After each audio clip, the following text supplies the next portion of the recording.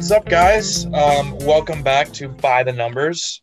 My name is Andrew Johnson. It is April 16th, Friday, and there's lots of new news in the sports world this week. In terms of Villanova, we retained our two biggest contributors this season outside of Jeremiah Robinson Earl in Colin Gillespie and Jermaine Samuels, which is absolutely huge for our program. As well as a bunch of other news in the NBA and NFL. Happy to be on. Super excited about the Villanova news and happy to talk about that today. Yeah, big news week for Villanova, and I know a lot of leagues are kind of winding down their seasons, but off seasons are a really great time, especially with the NFL draft and NBA draft coming up soon. So definitely I'll talk about excited. For sure. So I guess we can kick off from there. So the big news of the week, obviously, for Villanova, like I said, was the return of Colin and Jermaine. This is absolutely massive for our school at large. I mean, we were robbed of like an in-person college basketball season this year. So hopefully next year when people are all vaccinated, we will be able to watch basketball here at Villanova at its peak. To get fifth years out of Colin and Jermaine with the experience they have in the Big East is just monumental for our program's outlook. I mean, we're retaining the Big East Player of the Year, Colin Gillespie, which is, by itself is insane. But to have that front court depth with Jermaine returning gives a lot more flexibility for our young guys, including Nana Njoku, to kind of be eased into that role in the front court. I guess more specifically, CBS Sports came out with their preseason top five for next year, and we jumped 9 spots to number 3. So we were 12 before the news about Colin and Jermaine, but now we're 3, right behind Gonzaga and UCLA. So yeah, I cannot wait for us to be a legit championship contender next season because I truly think that we are. Totally agree. And especially, going into our junior year in college, I just got to say that's so cool to be, hopefully contenders, assuming everything, fits right, which I can't see how it wouldn't. I mean, these guys are two of our best players besides Jeremiah Robinson Earl, but, I was thinking about this, like I really didn't expect this to happen, but I'm picturing, Colin and Jermaine are close friends. Whenever I see them on campus, they're always together. And so I can picture them just being like, you know what, let's go get a chip, let's get it done. And because they had other options they could have gone with, but, what's better than putting on the Villanova uniform? And so I'm super excited to, be watching these guys, our junior year. I think especially when we have the third best recruiting class coming in and they get to, practice behind these guys, they might be a little frustrated that they might not get as much time as they would otherwise have. But, what better people to learn the Villanova system than Colin Gillespie and Jermaine Samuels? It's awesome. I can't wait for next season. Yeah, definitely a couple of interesting things here. I agree. It's good to have both of them back. I mean, it does immediately launch us back into the championship conversation. I don't know what that'll look like. We'll have to see kind of how Colin comes back from that injury. He's still, the ACL is nothing to kind of, swipe away. So it's certainly something to consider. Kevin talking right now, having those recruits able to kind of just develop a little bit. I mean, you look at Colin's freshman year, we won a national championship, and you look where he is now, Big East Player of the Year last year, and odds on favor this year has to be. So really excited. I definitely kind of just hearing the news, looking into some of the numbers behind kind of what the team may look like next year, at least from a lineup perspective. And just I'm thinking that two of the main lineups that Jay Wright will go with next year will be Colin Gillespie, Justin Moore, Caleb Daniels, Jermaine Samuels, and then I was thinking either one of Eric Dixon or Brandon Slater. I'd probably lean Brandon Slater. I don't know. Eric Dixon kind of came on a little bit towards the end of the season, but looking at kind of that 5-man lineup with Eric Dixon, neither of these lineups had a ton of experience on not many possessions with Eric Dixon on the floor, only 26 possessions, but the offensive rating was incredible, 130.8, but the defensive rating was terrible. So kind of a high-powered offensive lineup maybe. And then looking at Brandon Slater lineup, kind of what you'd expect with Brandon Slater kind of slotting in at the fifth role is much more defensive. So 100 points per session on defense, and then only 94.4 points per 100 sessions on offense, which is a little bit worrying, but it'll be interesting to see kind of what Wright ends up deciding there, and kind of seeing how players who came on towards the end of the season, like Chris Arcidiacono and Eric Dixon, can slot into the lineup now with Colin and Jermaine back, along with recruits coming in as well. So I'm excited to see what the team looks like next year, and really happy to have two impact players back in the lineup. So off that as well, I think a big, hallmark of our program, is our depth. We always have outstanding depth in that, the third guy down in the lineup of any one position is always going to be able to contribute in a positive way. We kind of forget when we're talking about our recruiting class, the presence of Jordan Longino. He was the number 50 overall player in the 2021 24/7 rankings for this next class. So he's a extremely highly touted player that maybe didn't get enough recognition with Trey Patterson coming early and being ranked higher.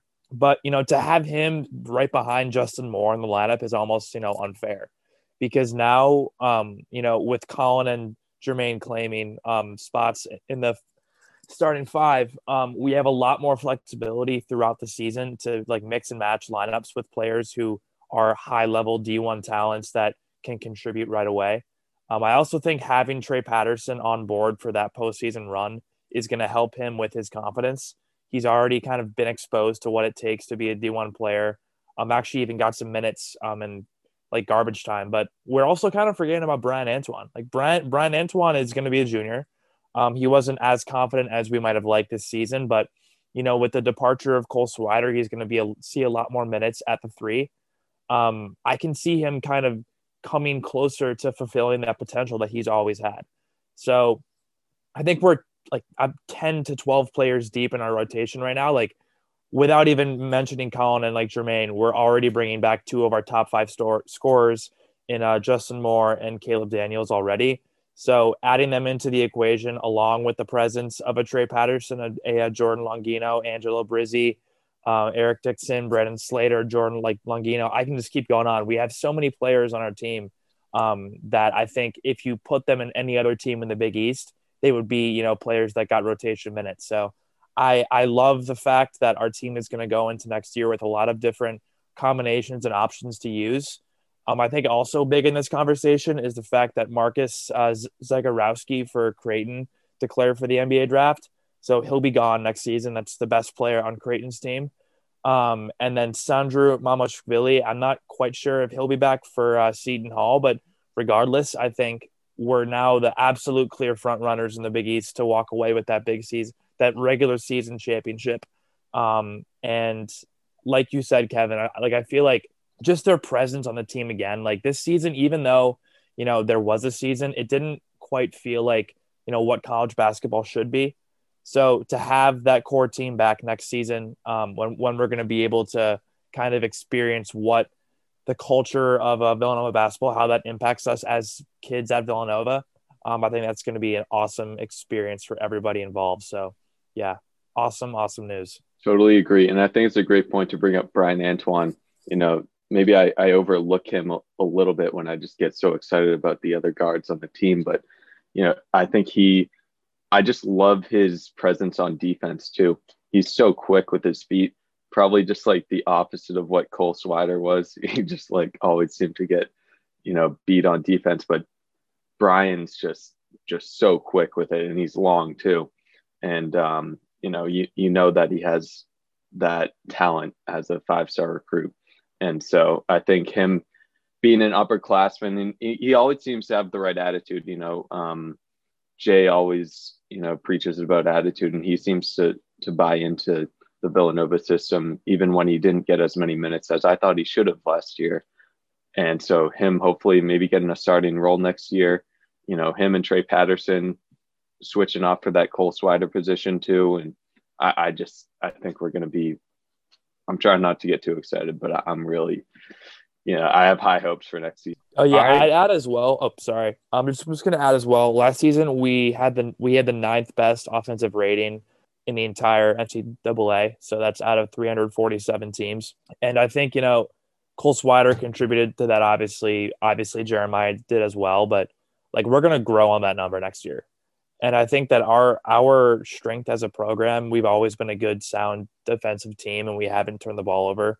I mean, that was an outlier against Baylor, but for the aggregate, we've been a good turnover sound team. So the fact that we can, probably grow offensively, and we're already in the top 10 with returning with Colin, I think that just shows how much of a contender we really are. Yeah, it definitely will be a defensive adjustment, though, without Jeremiah back.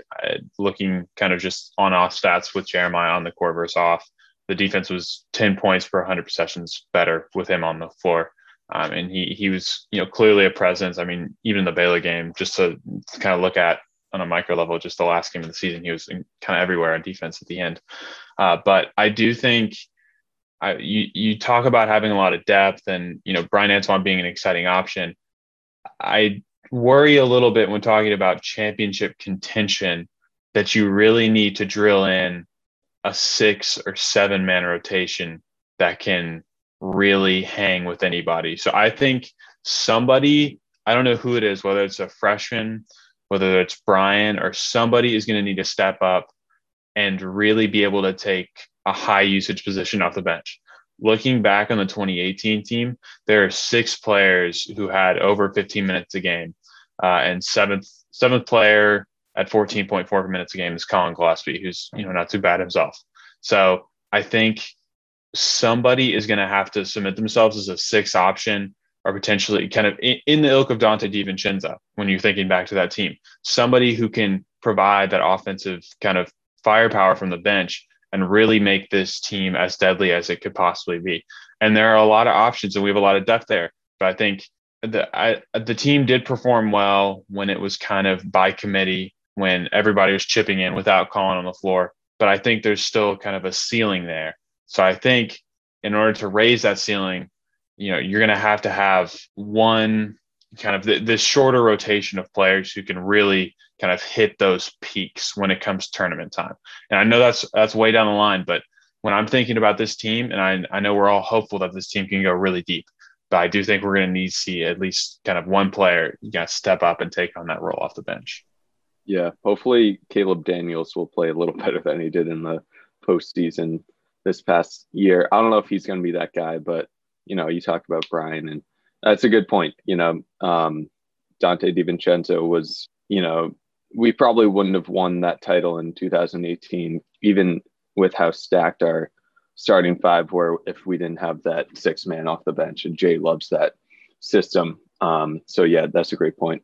Yeah, that's a great point, Noah. I think that player is going to have to be Brandon Slater. I think that he is the most switchable player that we have on defense. He's kind of a rim protector, not really, but I think he's a guy that you can throw at another team's best offensive weapon. And I think with the fact that our wing rotation in particular is going to be younger than usual, I think you'd want to save Josh Hart for the offensive end, or not Josh Hart, sorry, Justin Moore. Because I think, having him take the other team's best offensive threat on the wing will limit his offensive ability. So it's going to be up to Caleb Daniels and Brandon Slater, as upperclassmen, as leaders to take that role head on. I think a good comparison for what Brandon Slater could kind of become is a lesser version of Herb Jones from Alabama. They have similar body types, but I think, what made Herb Jones so good was he was able to play off guys like Javon Quinterly and John Petty at Alabama, not take on a massive perimeter offensive load, and kind of focus on being that jack of all trades defender. Brandon Slater has a lot of that same attribute. And, with the presence of Colin and Jermaine on our team, along with the young guys that we have already, I think he'll be able to focus more on being that guy that we can kind of rely on being that perimeter stopper that we need. In that same role that Jones played at Alabama. So yeah, he's a guy I think that has always had potential to be an impact player for us and hasn't had the consistent minutes to, fully realize that. But this season, I think he'll for sure have that opportunity. And I think with the preparation he'll be able to do this summer, I'm confident that he'll be able to pick up the slack. So, yeah, it's great times to be a fan of Villanova basketball. Yeah, I completely agree with the Brandon Slater point. He's always been a guy that was really frustrating to watch, especially kind of last year and start of this year. He never got a ton of minutes. He never looked very confident, especially on the offensive side of the ball. He would frequently pass up open looks at the 3-point line. It's the type of thing where he'd catch the ball and just not even look at the rim. And it's so frustrating when in a Jay Wright offense, when one of the tenets of the offense is you're most open when you first catch the ball, and he just passes that up. So it's a little frustrating.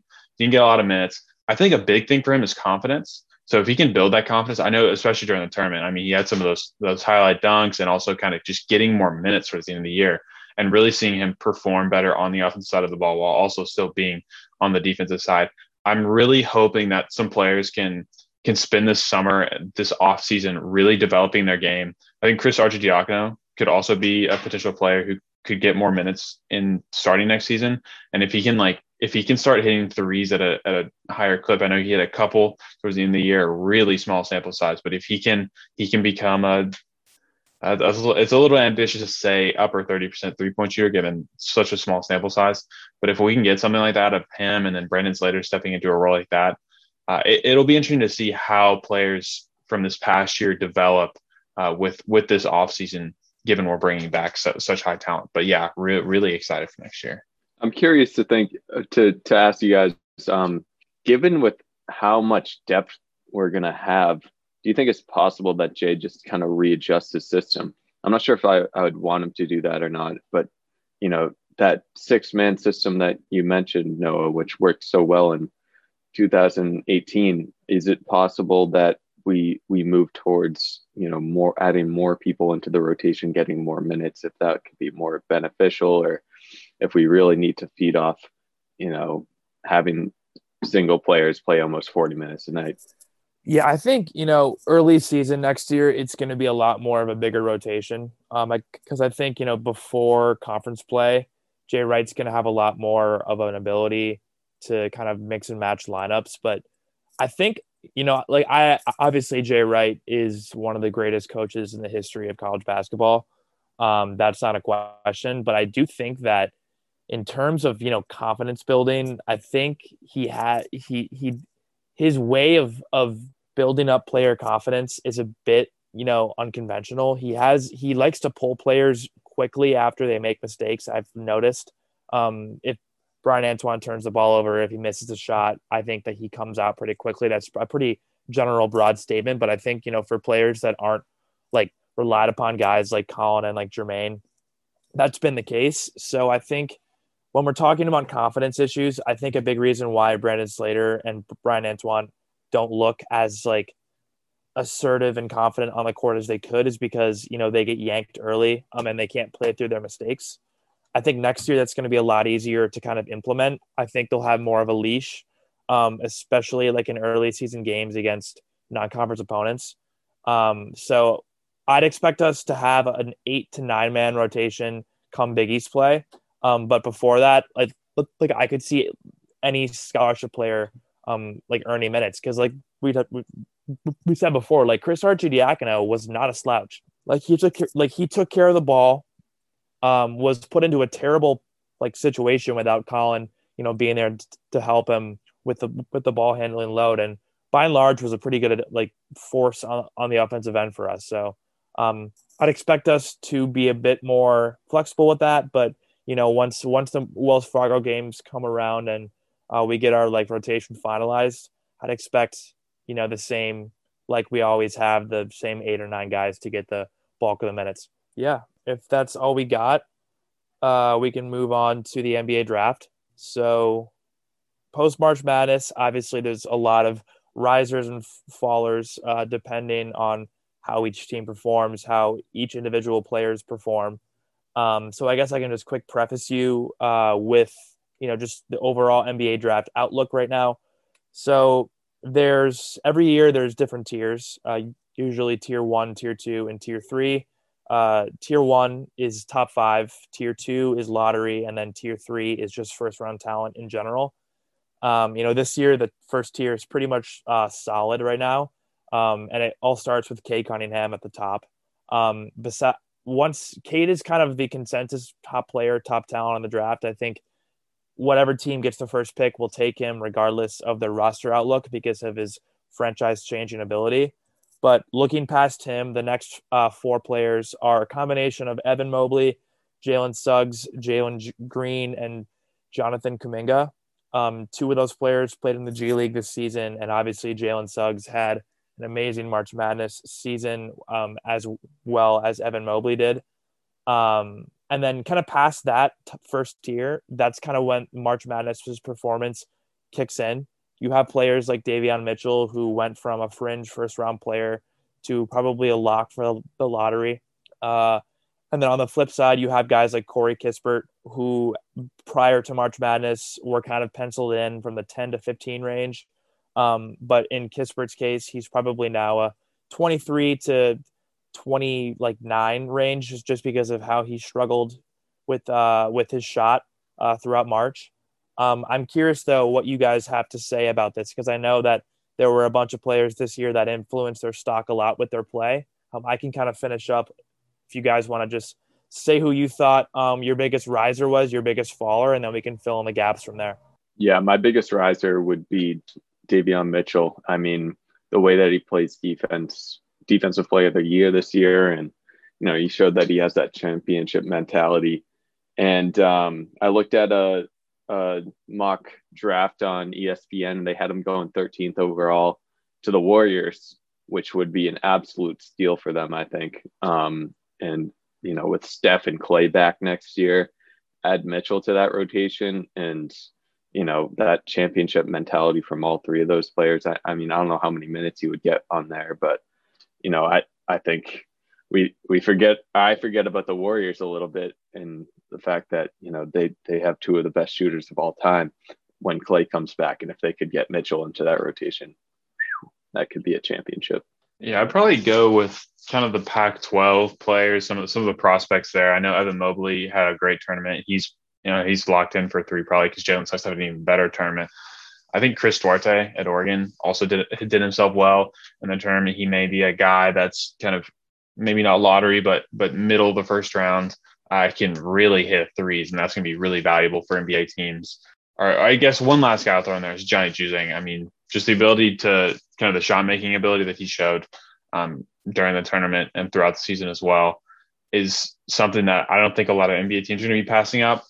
I'm looking at a board on The Athletic, and it has him, that down at 60, maybe it's second round. I don't know. It's hard to know how much teams take into consideration March Madness performance, especially this year with such a weird kind of environment around there, because you want to take into consideration the sample size and the entire season as a whole, but you also want to consider performances when the pressure is elevated and when there is kind of a higher level of competition, level of intensity in these games where it really matters more. So I think there's kind of something to be gained from looking at these tournament games in a different way, but also without fully kind of taking away from a greater season of understanding. So you take like a Corey Kispert or maybe even a Moses Moody at Arkansas, and you see what they've done throughout the entire season, despite kind of maybe poorer tournament performances than kind of their regular kind of what you'd expect from them during a regular season game.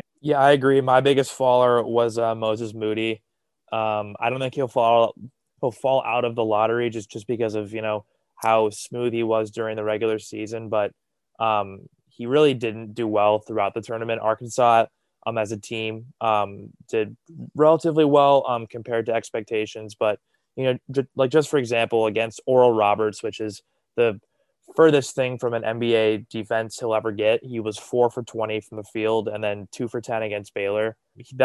Those poor offensive performances were also contributed by his poor passing that he made, which kind of points to his lack of playmaking ability. He had 7 turnovers to 2 assists in the tournament. And that kind of leads to other stuff as well. Like his shot selection was a lot of like bad pull-up jump shots and trying to play hero ball just because he wanted to raise his draft stock. Like you said, Noah, the larger like sample size shows that he has the ability to like be a lottery player. But I think his March Madness performance is going to make teams think of him more as like a 3-and-D player, less so than like a Bradley Beal type. Because I thought that name was being thrown around pre-March because of his ability to create his own shot from wherever on the court, but also play make for his teammates. And when the lights shine brightest, he was not able to do that for multiple games, not just one. So I could see him falling to a team like New Orleans maybe and number 12, but for sure out of the top 10, I would say. My biggest riser on the flip side was Tre Mann. Tre Mann had a great season this year and wasn't really talked about as much as he should. This season, he raised his 3-point percentage from 27.5% to 40.2%, which is absolutely monumental for his draft stock. You cannot be a point guard in the NBA and not be able to shoot the three, which now he's shown that he can. He did that on more attempts this season than he did last season, while also having more of a role offensively with the transfer of Andrew Nembhard. So, I love the fact that he was handed the keys at Florida and improved himself. A lot of times guys like him who are highly rated high school recruits have down seasons their first season in college and either transfer to a school that they think they could do better at or just declare for the draft. I love the fact that he stayed and worked on his game. And obviously it paid off for him. Down the stretch of the SEC tournament, the last 6 games of that tournament, he averaged 21.2 points and also had a 30-point explosion in the championship game of the SEC tournament. He also had a great run in March Madness where he hit multiple clutch shots at the buzzer. He tied the game against Oral Roberts with a deep 3 and won the game with an ice 3 against Virginia Tech. He's a guy that I don't think is being talked about enough as a top 10 pick, but I think he'll go in the lottery. I think 10 to 15 is a pretty nice range for him. I could see a team like Sacramento taking him to be their third guard behind De'Aaron Fox and Tyrese Halliburton. But his combination of being a great contributor in March Madness along with his regular season dominance, I think that's the perfect kind of formula for a guy that raises draft stock from probably last season to a fringe first round pick to a probably locked in lottery pick. So creds to him. Some of the players who I think may have not lost a lot out from the tournament, but may have not been able to show as much are guys that had got eliminated in the first round despite maybe poor performances from their team or kind of it may not have been all their fault, but they did not have the ability to showcase their talent at higher levels in the tournament. So teams in particular would be UConn and Tennessee. So you got James Bouknight for UConn as well. At the start of the tournament, everybody, UConn was kind of the darling of everybody's bracket. Everybody had them going really deep, and they kind of ended up being eliminated in the first round, which was a little bit frustrating. And not being able to see him perform against higher levels of competition, I was really looking forward to. I think it was a UConn-Alabama game that could have been penciled in there. But then also looking at Tennessee, really struggled to end the season. They've got 2 guys projected for the lottery in Jaden Springer and Keon Johnson. So those are 2 guards that have gotten mixed opinions, 6'4", 6'5" each. And Tennessee's really struggled to finish out the season. They've also not been playing kind of at their best. And then being eliminated really early in the NCAA tournament doesn't help them as well. So looking at kind of the narrative of Tennessee's season and considering their performances kind of wavered throughout the year, you also have to take into account Rick Barnes and kind of playing them, not really wanting to rely on freshmen as much when understanding kind of their evaluations as prospects. So it'll be interesting to see where NBA teams fall on these guys who may have had struggling ends of the year or not been able to show as much in the tournament. But that'll be kind of more relevant as the NBA draft comes closer later in the summer. So I guess we'll just have to see there. But Tennessee's prospects are 2 guys that I wish we would have seen more and would have been matched up with a really solid Oklahoma State team that I think if Tennessee could have hit its ceiling as a team and really performed to the potential that I think it had, could have been a great matchup, and we could have seen these 2 freshman guys really showcase their talent. So Those are two guys I think could have put more out on the floor, but didn't have the ability to in the tournament. Yeah. Also, I would add as well, I think this draft in particular does not lack in like franchise changing talent. Last season, it was kind of viewed the 2020 NBA draft as kind of a down draft. The best players were kind of guys who you had to roll the dice on in LaMelo Ball and Anthony Edwards.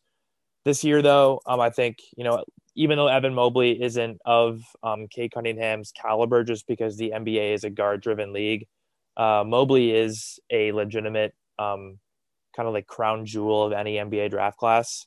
He is the ultimate kind of new age big man, and that he can stretch the floor and guard point guards at, I think he's like 7'1", which is just absolutely absurd. He's incredibly versatile. He averaged 13.5 points and 9.3 rebounds, and had 8 blocks in the tournament, which was a force defensively. I think for me, he kind of reminds me of a more mobile Rudy Gobert. He's going to be a guy that teams build around defensively. But in the case of Mobley, he's so athletic that he can maybe even handle in the pick and roll. So, I mean, his tournament performance showed that he's absolutely oozing with untapped potential. And then on the flip side as well, you have guys like Cameron Thomas from like LSU. He's not going to do much besides shoot, but he can absolutely pour it in. He had 27 points against St. Bonaventure and then had 30 against Michigan. So he can do it with the best of them. He'll never be more than just like an off the bench spark plug, but he can do that very well. He's kind of like a Nick Young kind of player where he's not going to add much defensively or passing wise, but every team needs shooting and he can for sure do that. Herb Jones, obviously, I think he kind of fell like a bit because he didn't have a great tournament. He was the SEC player of the year. He only had 14 points against UCLA and Maryland combined. He missed all of his 6 of his 3-point attempts and hasn't hit a 3 since February 20th, which was before March Madness. Also, I think before the draft, this would have never been mentioned, but the power of March Madness, I think, is most important for non-blue blood schools. Before March Madness, had Oral Roberts not made it, Max Abmas would never be in the discussion for the NBA draft, even though he led the entire college basketball scene in scoring. But now after his performance in March Madness, I think he could be seen as a back end of a second round pick, maybe like an Isaiah Thomas type, because he could be that change of pace point guard that can score. For example, he had 29 points against Ohio State, and then against Florida the next week, he had 26 and 7 rebounds. The next weekend against Arkansas, he had 25 points. He was the first player in March Madness to score 25 plus points in each of the first 3 rounds of the tournament since Steph Curry. He's barely 6 feet tall, but that obviously that height is going to impact him in his projection. But he showed up against the best teams, and it was more impressive that he did so as pretty much the sole option on that team. Teams were keying in on him defensively, and they still couldn't stop him. So I think that he's the player that I think, March Madness is really built for, that guy that didn't get exposure during the regular season. But, if Abmas does declare for the NBA draft, I would for sure see him being drafted back end of the second round. And if not, worst case scenario, a primary undrafted free agent. So yeah, that's kind of my outlook on the draft. There's more players. Obviously, I would look up NBA drafts online. There's lots of mock drafts available, but great class this season, and guys that are going to be franchise changing talents in the NBA for the foreseeable future. Yeah, for sure. And kind of just touching on a couple of things that you mentioned, a lot of good stuff. And for sure, when you're looking at a guy like Evan Mobley and even Jalen Suggs at 2 and 3, I think either of those guys would have gone number 1 overall in last year's draft.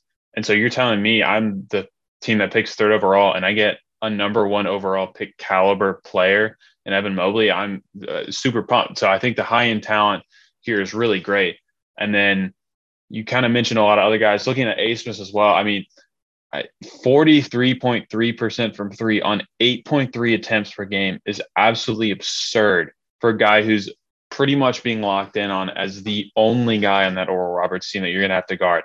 So, I mean, the Oral Roberts runs a really pro style NBA, pro style offense as well, with kind of like 5 out, really high pick and roll with Kevin O'Banner, which is really lethal. I mean, if you watch them play in the tournament, they just shredded teams. So I think, there could be some level of translatability there as well, given he's kind of more familiar with that. He would be picked up on an E10 or kind of some sort of G League contract immediately if he doesn't get drafted. I'm sure, just given that shooting, because you really just can't pass up on that. But then, yeah, I think the high end talent really makes this draft exciting, and it'll be interesting to see the lottery as well, to see kind of which teams end up picking where, what trades go down, and see maybe a contender wants to take one of these guys. So I think there's maybe some impact players who can really, come into the league and make an impact on a big team really early on. So definitely agree. Much more exciting than last year's draft for sure. And looking forward to seeing how this develops as the NBA season comes to an end. Yeah. I'll just add real quick there. I'm super excited to see, how these superstar talents match up with the teams that they get picked to. I'm looking at, like a Corey Kispert at New Orleans potentially over the number 11 pick. And, having two young guys with Zion and Kispert would be, potentially franchise changing. And, you look at that with the Celtics too. You got Jaylen Brown and Jason Tatum, two young players who can, really change the whole franchise. So it'd be great to see him in New Orleans, that young talent. And I'm excited to see where everyone else falls too. Yeah, for sure. I think, Jalen Suggs, like you said, Noah, would have for sure been the top pick last season. I think what makes him so different is he doesn't really have a weakness in his game. He's not a guy like a Jalen Green that's going to be the most explosive athlete in the arena, but he does everything well, and is the ultimate leader. I think, he raises his team's ceiling just by the attitude that he instills in every one of his teammates. I kind of see him more as like a toned down Russell Westbrook, in that they're both not like elite shooters, but they have like this amazing first step quickness that can't really be taught. They're both, never fazed by the moment, play their games, and can fill it up offensively and defensively. A fit I like for him is actually the Timberwolves.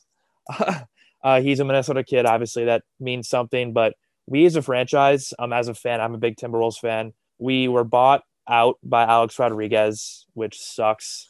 Our owner is a waste of space. He's an awful owner. He's probably behind James Dolan, the worst owner in the NBA. So just for a quick background here, Kevin Garnett are the greatest player in Timberwolves franchise history, was interested in buying the team. Glenn Taylor, our owner, has been public in his wish to sell the team, and KG and some other partners sent him an offer for the franchise.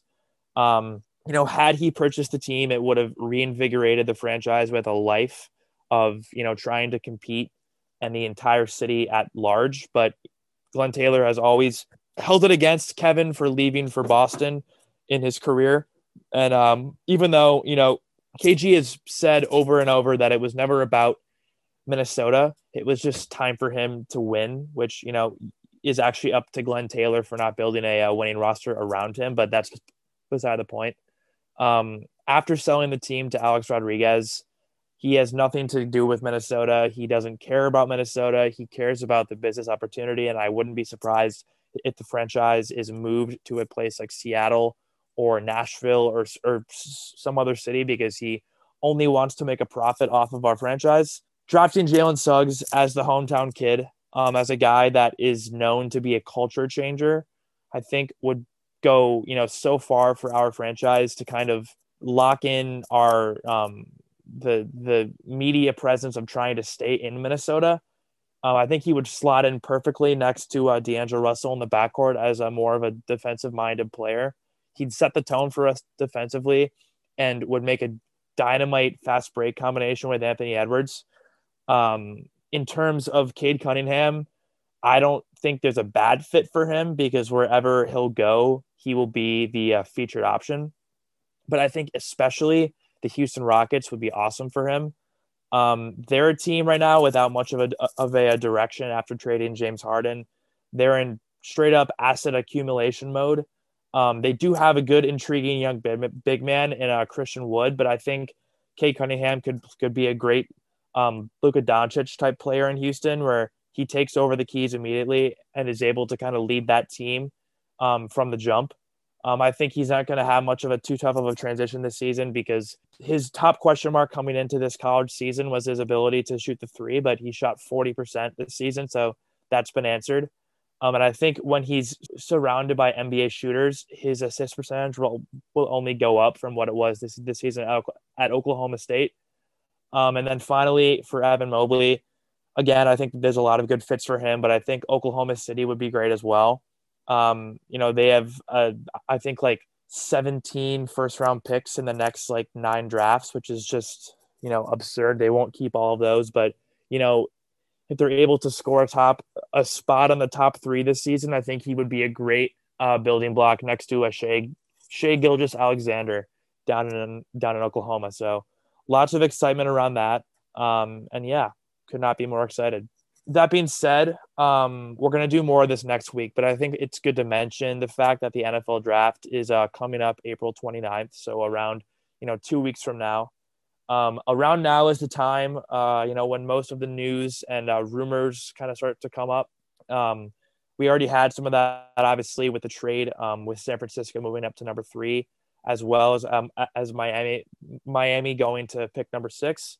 But I guess if you guys have any, perspective on that, we can talk a bit about, risers and that, and places and pick ranges you can see for the draft's top prospects. So, what do you guys think? Yeah, I think the draft really starts with the number 3 overall pick, and I know that's been said probably a lot of places, but I think no one really knows for sure what the 49ers are going to be doing at that number 3 pick. Whether that'll be Justin Fields or whether that'll be Mac Jones. It's really difficult to parse through the public information, the information from the media to determine kind of who goes there. But then after that, I think that decision leaves a lot to be kind of discerned because you've got a lot of QB needy teams in a draft that's really kind of full of quarterbacks.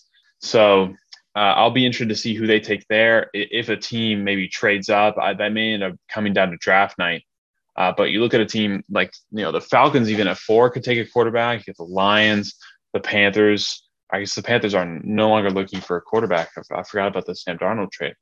But it'll be interesting to see where the quarterbacks fall. And then I also think the Bengals have a pretty important decision at number 5 as well. But those are my first impressions.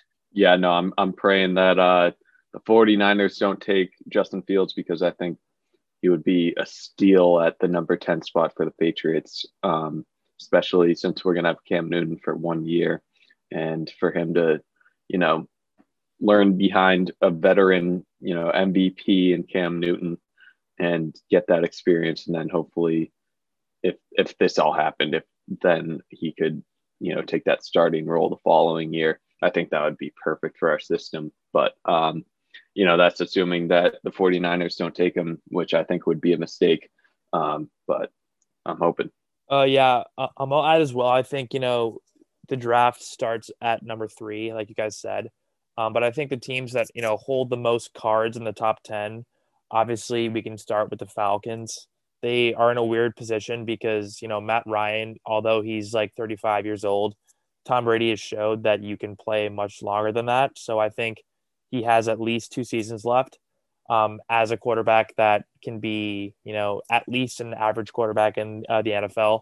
Possibly not his 2016 MVP-like performance, but at least an above average kind of guy. So I guess they have a bunch of opportunities with that pick. I could see them doing a thing where they trade back, maybe with a team like the Patriots, if a guy like Trey Lance is there. But I can also see them staying there and taking Matt Ryan's successor. If they do stay there, I think they'll take Kyle Pitts because I think Kyle Pitts is the best prospect in this draft, regardless of position. He's a guy that, the elite tight ends in the NFL are like so far and a few in between that I think he, in his rookie season, will be in the category of like a George Kittle, Travis Kelce already. Because of his, like, he's basically just a receiver in a massive tight end's body. So I could see them going that direction. Besides that, the Panthers kind of took themselves out of the quarterback discussion for this draft by trading for Sam Darnold. So I can see Denver at 9 making a move.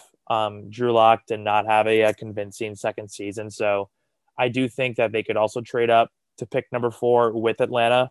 It probably would cost them a first-round pick next season or their second-round pick this year. But if it means they can get the QB of their future that they want, I think that's worth that price. The Patriots as well. I don't see, even though there's been all this like smoke around San Francisco loving Mac Jones, like I don't see him being an upgrade over Jimmy G in the next 3 seasons at all. So I have a hard time believing that. If Mac Jones does fall towards the back end of the top 10, I can see the Patriots moving up from about 14 to get him, because at the very least, I think he can manage an offense that is filled with talent. The Patriots went out and got 2 of the top tight ends in football, and Jonnu Smith and Hunter Henry. They have receivers now, and Nelson Aguilar and Kendrick Bourne. So he might have a pretty similar role in that offense as he did at Alabama this past season. I'd also, mention the Cowboys at 10 being a kind of a swing pick, because they could obviously go Patrick Surtain at 10, the consensus top cornerback, to help them on defense, but they could also take an offensive lineman to help replace Travis Frederick and the declining Tyron Smith. So lots of different options that could go in the top 10, but I think none more important than Cincinnati at 5.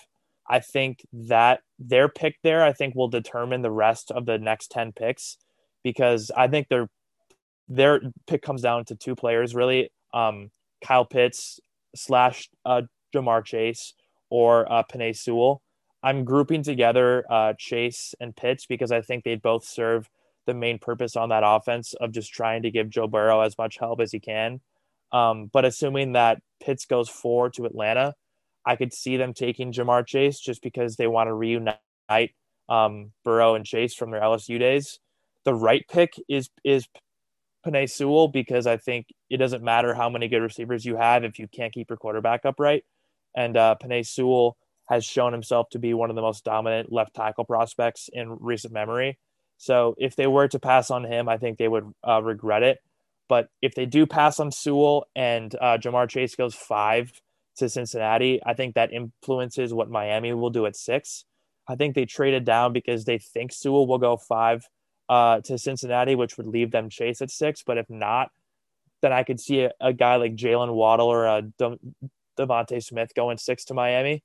And then that would create a whole domino effect for the rest of the first round. So obviously the draft is pretty much determined by these endless kind of possibility outcomes that come just by being that speculative fan. But regardless, it's going to be a great draft day. So could not be more excited. A couple notes on the things you said. I agree that Kyle Pitts is kind of one of the freakiest players we've ever seen, I think, to be completely honest. I mean, we're seeing these kind of pro day numbers come in, and Kyle Pitts measured incredibly well. I mean, his wingspan is 6'11", which is something we've almost never seen, especially from a tight end.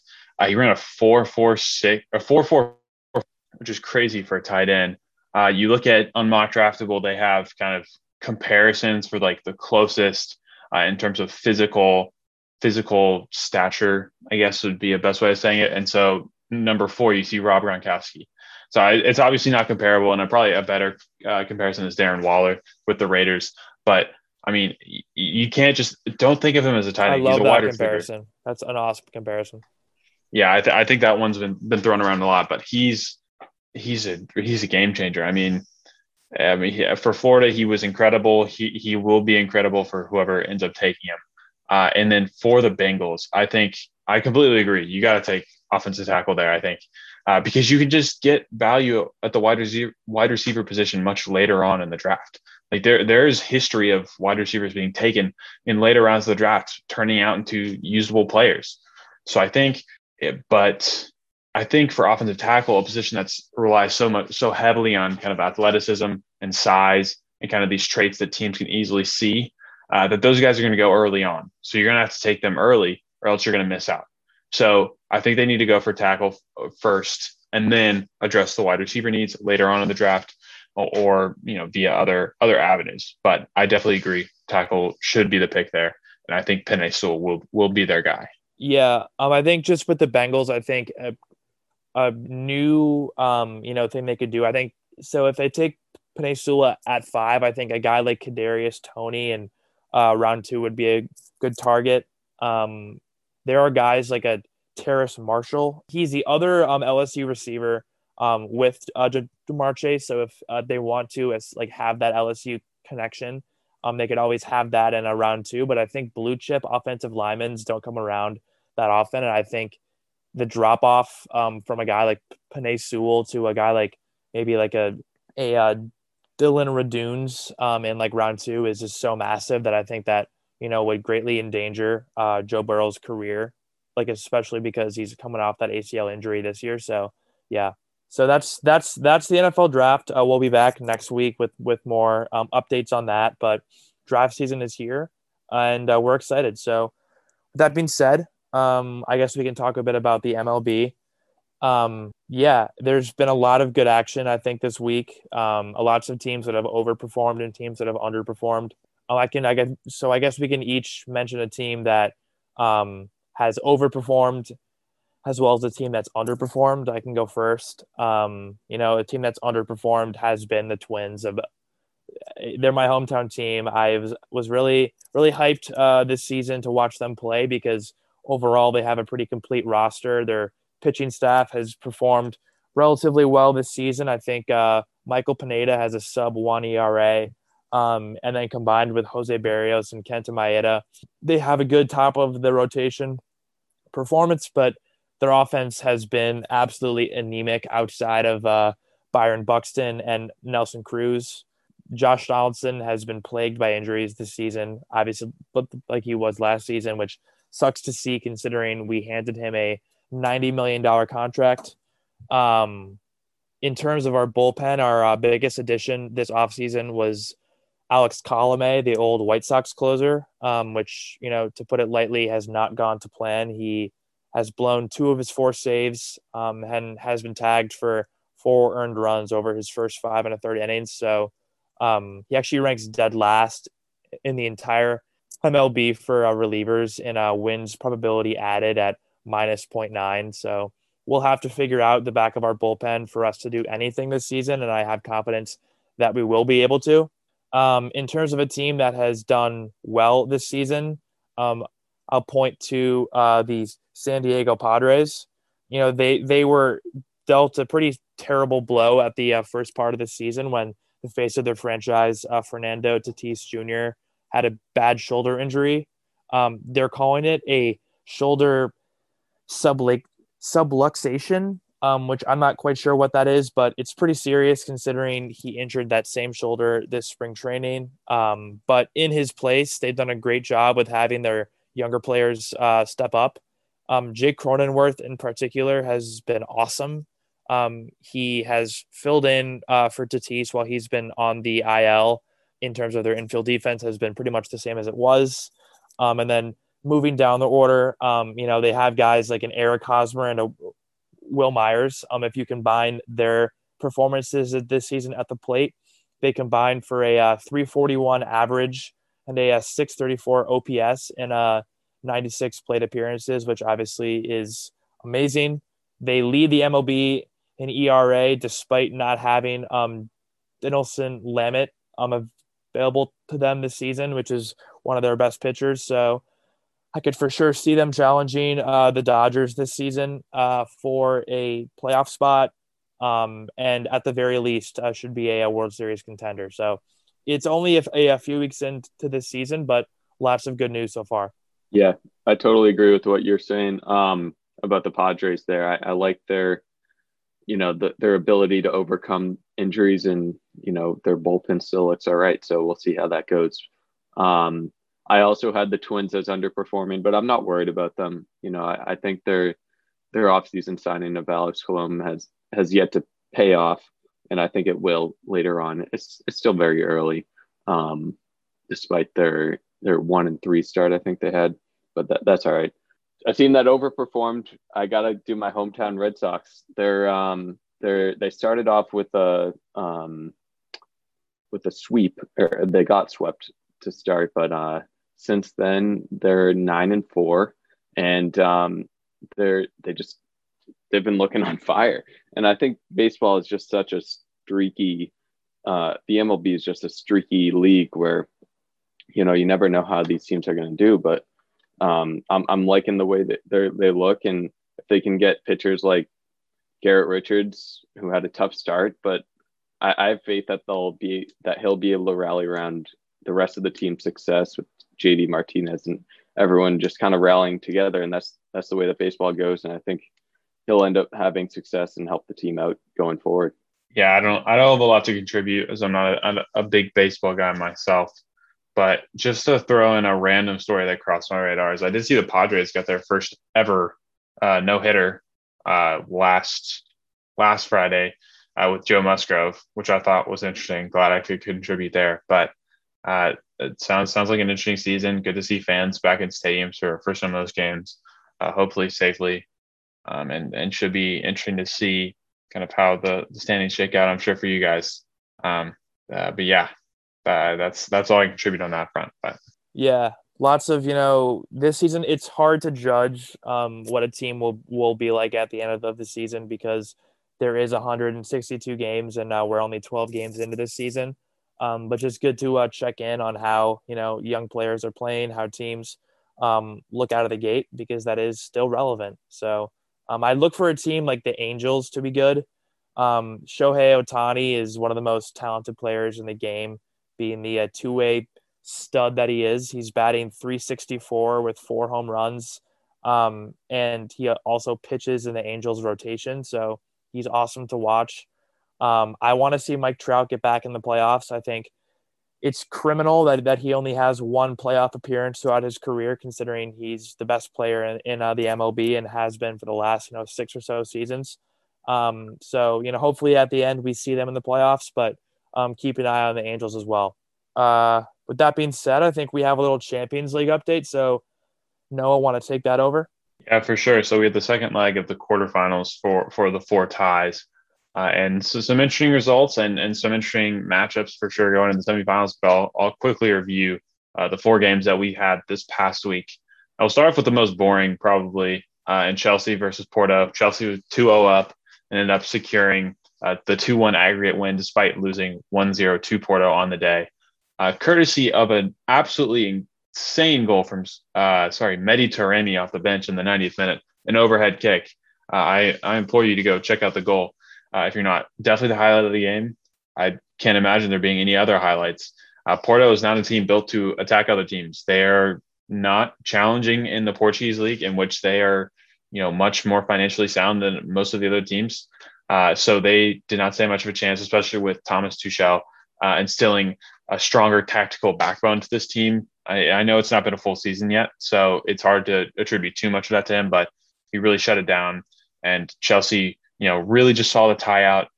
One interesting stat is Christian Pulisic, the American notably, was fouled 11 times in this game. So clearly Porto were narrowing in on him. I didn't get to catch this game, but I'm glad I didn't, to be honest, from what I've read about it. But it's good. It's interesting to see an American performing in European competition and being kind of the main focus of a defense.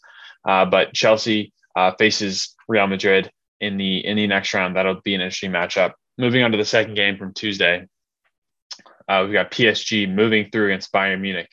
Another just absolutely incredible game. This is a game that I was watching on Tuesday. And the first game was incredibly open. Bayern Munich definitely had the better chances. But here, I would be hard-pressed to say that PSG had a better game. Stats would suggest that both teams created roughly the same amount of expected goals. So about the same. But PSG played a stellar game. They lost 1-0 on the day, but went through 3-3 on aggregate. Neymar was absolutely, he was a joy to watch throughout the entire game. Him receiving the ball, dribbling at guys. He was incredibly invested in the game, and you can really tell. And that's been a problem with him. So at some points in the past is him being kind of emotionally invested and tied to the game. And it was good to see him. And when he's performing at his best, it's incredible to watch. It's breathtaking, to be completely honest. They also got very good performances out of Idrissa Gueye and Leandro Paredes in the midfield. And the defense did a great job preventing Bayern Munich from scoring with such a lethal attack. I think Bayern Munich are going to be disappointed that they didn't go through, but understandably, they were missing their star striker in Robert Lewandowski. Eric Maxim Choupo-Moting scored a goal, but it's just not the same up top. He wasn't able to maneuver around and really manipulate the defense in the same way that Lewandowski would be able to. Leroy Sané was good in progressing the ball, but just wasn't good enough when it got towards the box. And I think PSG should have scored in this game. Lucas Hernandez had a great game defensively, but PSG should have scored in this game, should have been probably put away a little bit earlier. But definitely a fun game to watch, and I think PSG is going to be dangerous in the next round against Manchester City. Moving on to the next game of the three, we get a 0-0 draw between Liverpool and Real Madrid. Real Madrid winning 3-1 in the first leg and securing passage into the semifinals here. Really a disappointing game from a Liverpool point of view. The lineup was a little bit confusing for Liverpool fans, not starting Thiago in the midfield, a guy who you'd think you'd want on the field when you're down 3-1 to be able to break those lines. Fans also thought, or maybe expected, that Diogo Jota would be in the starting lineup to create this front four with Mohamed Salah, Roberto Firmino, and Sadio Mane, but he ended up coming off the bench. They only created 1.23 expected goals, which is solid, but not enough, especially when you're down 3-1 to a team like Real Madrid. And Real Madrid really just held steady. They're still missing their two center backs, but were able to secure the 0-0 draw. Didn't create too much, but didn't really have to. So it'll be interesting to see how they adjust. And I think this is really a credit to Zinedine Zidane and his tactics throughout the season. The Real Madrid are still challenging for La Liga, and they've made it to the semifinals of the Champions League, a competition that Zidane has owned throughout his entire career. So they're going to be dangerous going forward in the competition. A little bit disappointing from Liverpool, but should be interesting to see what Real Madrid can do in the next round. And finally, we have Manchester City versus Borussia Dortmund. Initially, this was looking like a game that could be really interesting, as Borussia Dortmund scored very early on, courtesy 17-year-old Jude Bellingham, incredibly young. So there's some players in world soccer who are younger than we are, which is frightening, who scored with a great goal early on, but then Manchester City ended up coming back with a penalty and then a goal from Phil Foden towards the end. 2.53 expected goals from Manchester City to only 0.55 from Borussia Dortmund. Man City dominated. They thoroughly won this game, and they performed in a way that is expected of them, but may not be expected in a Champions League setting, because they've had moments in the past where they don't perform as they should, or as you would expect them to in the Champions League. That's been a problem with Pep Guardiola in the past. And now they move on into the next round against PSG, a team that could cause them problems, a team very similar to Borussia Dortmund in the way they counterattacked and they have these threats. And so instead of Erling Haaland, you've got Kylian Mbappe to face. So I'll be interested to see what Pep does, especially from a tactical point of view, see how he can maneuver his defense, especially his midfield, to counter Neymar's movement around the midfield, especially in front of that defense, to see kind of what he decides to do there, what lineups he employs in those two legs. That'll be probably the tie that I'll be watching. But I think Chelsea versus Real Madrid will also be interesting, because Thomas Tuchel is such a tactical genius in itself. So definitely interesting second ties. Not a ton of upsets here, but for sure interesting. And I'm really looking forward to the semifinals coming up later in a couple weeks. Awesome. Yeah, that sounds great. That concludes the core part of our show this week. I guess we can finish up with lines of the week. I can go first, I guess. My line of the week is actually today. It is Rays plus 1.5 at Yankees. The Yankees are 5-7, have not been great this season, and I like their matchup. Michael Wacha, I think, is better than Nick Nelson. So I would ride Rays money line today. I'm actually going to do a teaser for my line of the week, so I'm not going to release my pick yet, because The title fight is next Saturday, and so stay tuned for the next episode where I will release my pick for the fight: Kamaru Usman versus Jorge Masvidal, the rematch. Kamaru Usman is the heavy favorite as he, beat Masvidal handily last time, but Jorge Masvidal has the quickest knockout in UFC history, so it should be interesting. Really excited for that fight. Stay tuned. Liverpool are taking on Leeds in the Premier League on Monday. That was a really high-powered fixture when it started the season, and I think there's going to be a lot of goals in this game. I don't know if I favor Liverpool. Liverpool is in a tight top 4 race right now, so they really need to win this game. But minus 152 for them to win outright at Leeds is something that I don't know that I trust entirely. I do trust there to be goals, though, for sure. So I'm going over 3.5 goals in the game. That's going to be plus 130. I think that's almost a lock. Leeds are a team that attacks kind of fluidly with Marcelo Bielsa at the helm. So I think they're going to be able to get goals. I think Liverpool's defense is not very, very solid, but they're going to have the attacking firepower to launch counterattacks at Leeds. And I think it should be a fun game to watch where there will be over 3.5 goals. So that'd be my pick for the week. Awesome. To just conclude the show as well, I think I'll just quick mention today we were we came to realize that we were mentioned in Feedspot.com's top 10 sports podcasts of the year. Feedspot is a website that you can find on the internet. Their founder, Anuj Agarwal, reached out to us and let us know of our inclusion on that list. Just want to thank them for their recognition. It's awesome that we were able to be recognized by anybody besides ourselves, because I know I can speak for us that we do this for fun, first and foremost. So appreciate that for sure. I'm glad we can, provide you guys some entertainment for the week. And just really grateful to have the ability to, be a host on this podcast. So thanks again for that. I'll echo the same. Yeah. Happy to be here. Having fun. Yeah, for sure. Definitely surprising news. Glad to hear it. Yeah. All right. Awesome, guys. Well, I appreciate you all tuning in this week. It was fun. Next week, we'll be back in action with a more in-depth look at the NFL draft, along with other news in the sports world. So thanks a lot. Go Cats. Go Cats. Thanks, everyone.